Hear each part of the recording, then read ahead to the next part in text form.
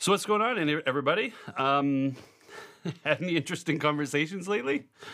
What you been talking about? I can tell you one thing you haven't been talking about in the last 7 days. Nobody's been talking about the spectacular sermon that you heard last week about how important it is for us to gather as a community for worship. We record our messages for the weekend on Thursday nights. And last Thursday night, when we recorded that message, we were still planning to meet on Sunday morning. And within 24 hours, the plan had completely changed. But that was the only sermon we had. So we simultaneously decided that we would show that message. And at the same time, we decided that we were going to interrupt that entire series about the importance of gathering together for worship until we could actually gather together for worship, maybe. And what we decided to do instead was spend 3 weeks together in this series that we're calling Pardon the Interruption, so we can think about what it means for us to be Jesus people and for us to be Jesus church in this moment that has been completely interrupted by the events of the last several weeks. We want to think about what it looks like for us to follow Jesus well in this season. And so as I've been thinking about this season, the verse actually that keeps coming back to my mind over and over again is probably maybe one of the most famous, one of the simplest verses in the entire scripture, but to me, into most foundational. And that's John chapter 3:16, where it says this: "For God so loved the world that he gave his one and only Son, that whoever believes in him shall not perish, but have eternal life." There's a bunch of things in that verse that have grounded me as I've thought about the circumstances, the changing world that we're living in. The first thing that strikes me about that verse is that it begins with God. That it reminds me that the beginning and the middle and the end of everything we experience is always the saving presence of God. That God is present. And God is present and active. The second thing the verse says is that God so loved. That God's posture to us always in every circumstance is to lean in love. That God responds to the every crisis of our world, all of the ways in which our world and our lives and our spirits and our hearts don't align with God's beautiful vision for creation. God always responds in exactly the same way. God leans in with love. And in particular, he leans in by sending his son Jesus, who came to enter into our reality, to participate with us in it, to empathize with us through it, and to rescue us from it. That's what God has always been doing.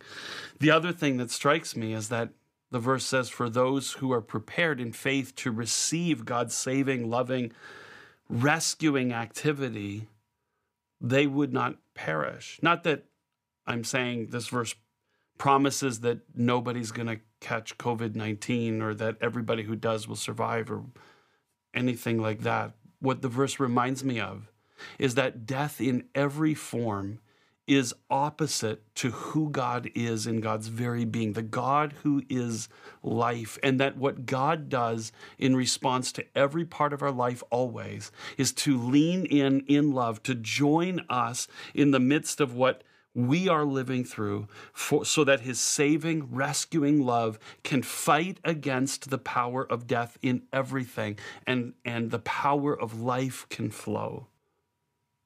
That's who we need God to be in these times. But here's the thing. Simultaneously, that's who God needs us to be in these times. See, we've gotten to live with the illusion because of our privilege, and I use that word intentionally. We've gotten to live with the illusion that our lives are stable and secure and in control.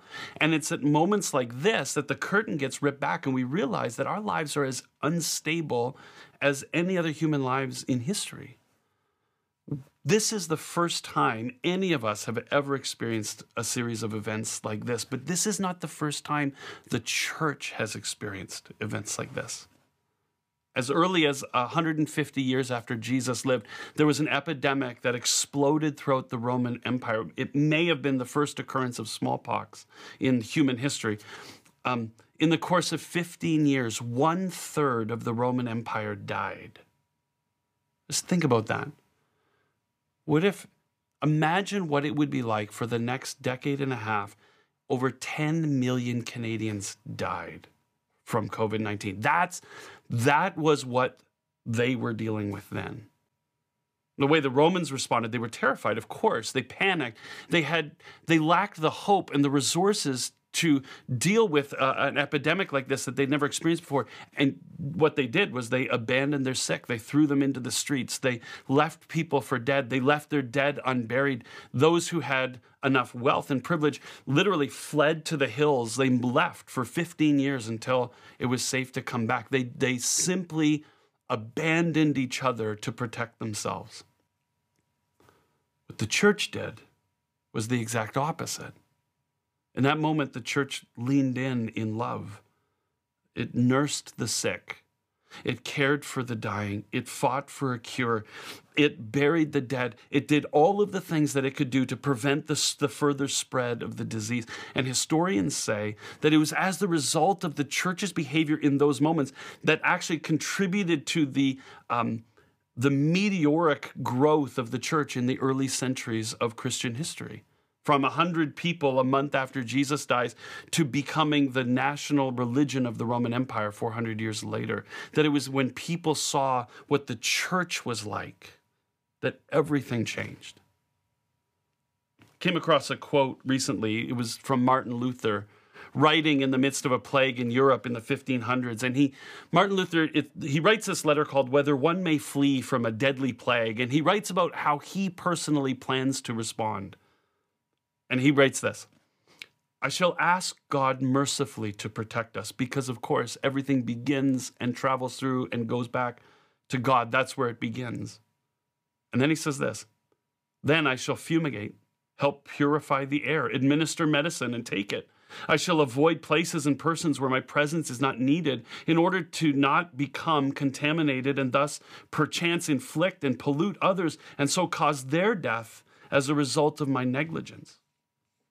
Luther says, I'm going to pray, and then I'm going to do the things that I can do. I'm going to control what I can control so as to not contribute to the lack of well-being in others. That's what I think it looks like, the first thing it looks like for us to lean in love in this season. It's in a reactive way for us to control what we can control so that we're not responsible for the infection and deaths of other people. See, COVID-19 is serious, but it's not mysterious.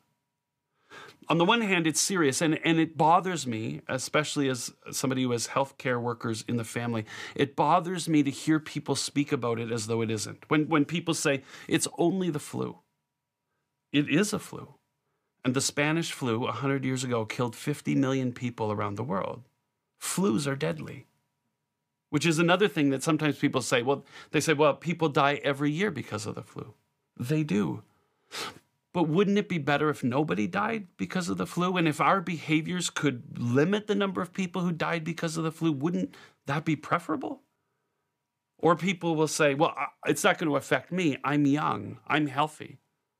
Aside from the fact that young people are being hospitalized around the world with COVID-19 and some are dying, it's an incredibly self-centered way to think about it. In Philippians chapter 2, Paul says, do nothing out of selfish ambition. Don't prioritize your own life ahead of somebody else's or out of vain conceit. Don't think of yourself. Don't act out of your own sense of invincibility. Rather, he says, in humility, value others above yourselves. Not looking to your own interests, but each of you to the interests of the others. Paul says, why don't we prioritize the well-being of people who aren't us? The vulnerable, the sick, the immunocompromised, healthcare workers, people on the front lines of fighting this thing. The elderly, why don't we think about how this will affect others and behave accordingly? It's serious, but it's not mysterious. There are some very simple things that we can control, our own behaviors, that can actually effectively stop the spread of this disease. I saw an effective video, very brief, that shows just how powerful some of these simple steps can be. Take a look at this.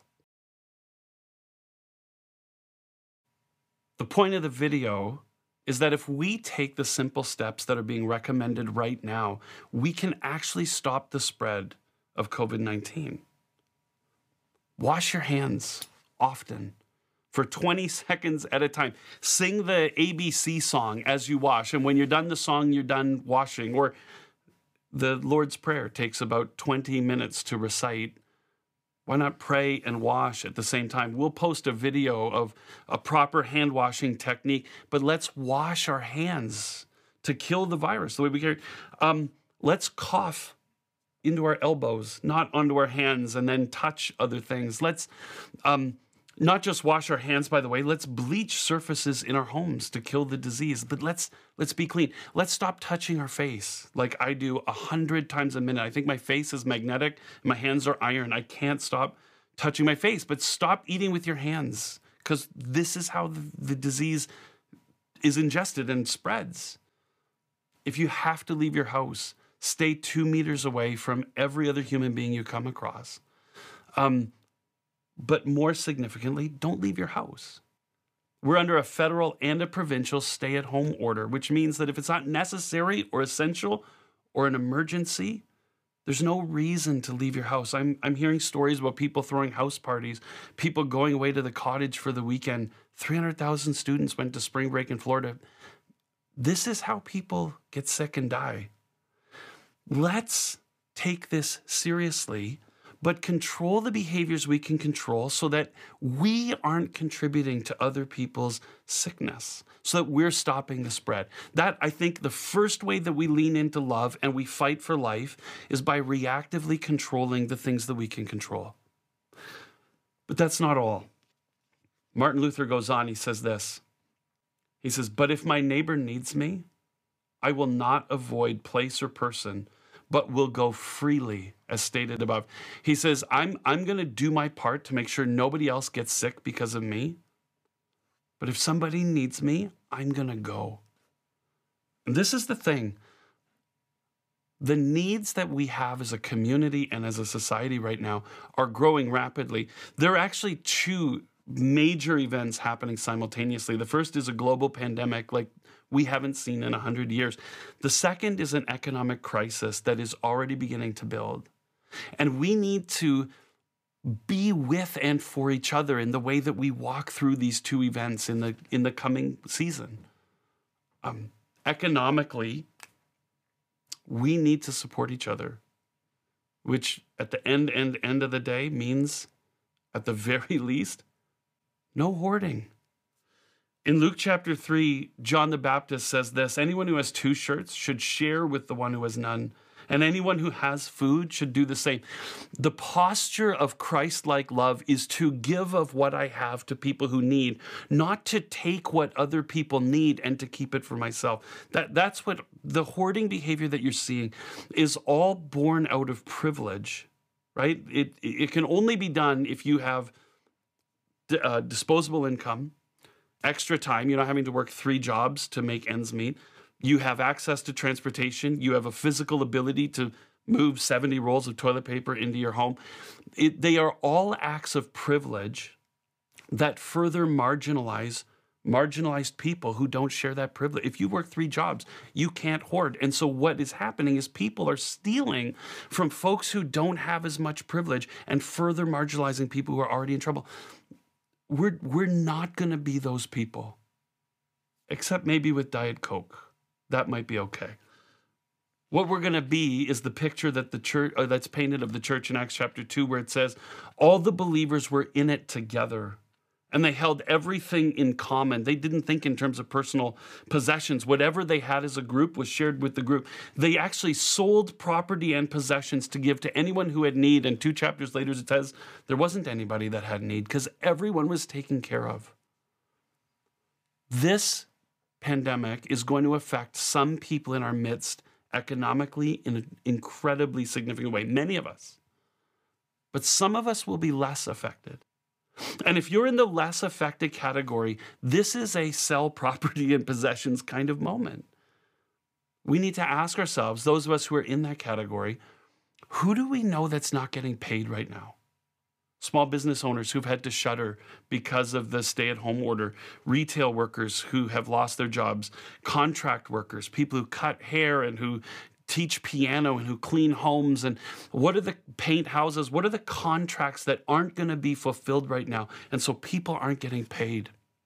And those of us who can need to be asking ourselves the question, how can we who have support those who don't? How can we pay for those contracts even though our kids aren't going to piano lessons? How can we order takeout so that restaurants can pay their employees? What can we do to help support the people who aren't being supported right now? In addition, there are people who owe things who aren't going to be able to pay them, mortgages and rent and car payments. And if you're in the category, if you hold somebody's debt, what can you do to give them relief right now? If you have resources at your disposal, how can you step in and support somebody else who is having trouble supporting themselves right now? The point is this: it's time for us to get creative and practical when it comes to our shared finances as a community, to ask how we can lean in with love to give of ourselves to support each other through the season. But it's not just economically, it's relationally, it's emotionally, it's psychologically. In 2 Corinthians, the Apostle Paul writes this: God comforts us in all of our troubles. See, it always begins with God. So that we can comfort those in any trouble with the comfort we ourselves receive from God. Whatever comfort you receive from God, you've received to pass on to somebody else. So who needs comfort in your world right now? Who is living with loneliness? Right? Seniors in seniors' homes, or patients in the hospital who can receive no visitors, people who are single and self-isolating at home alone. Who are the folks in your world who need people around them? We call it social distancing.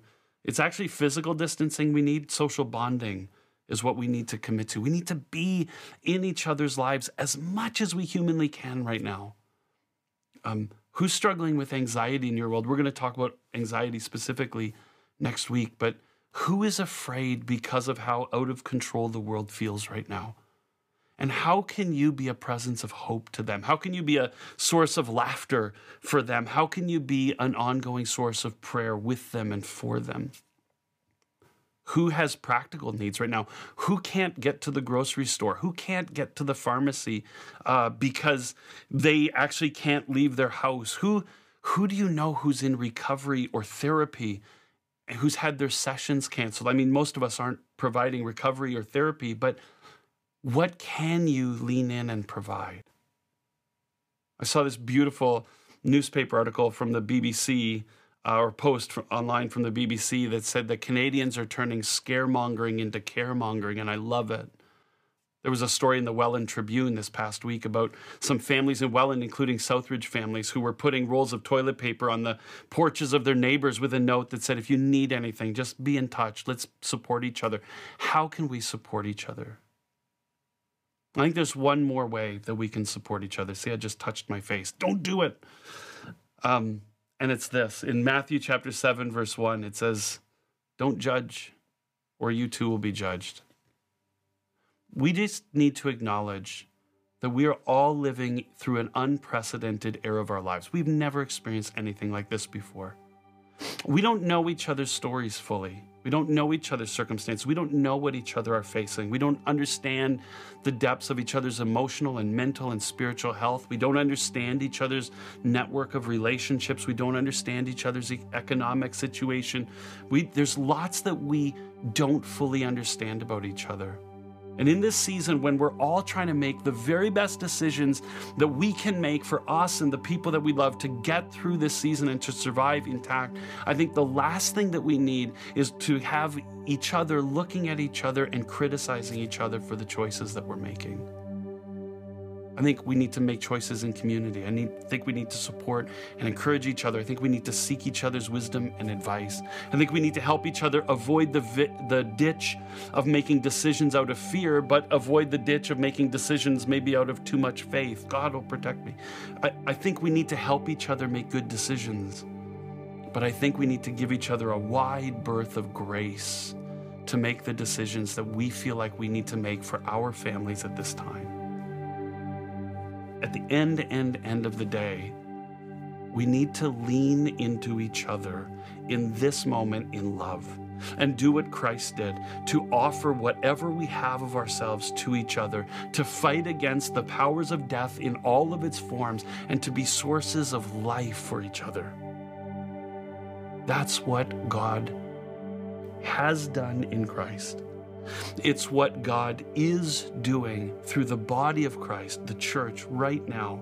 It's what God will do as Christ leads us into the future.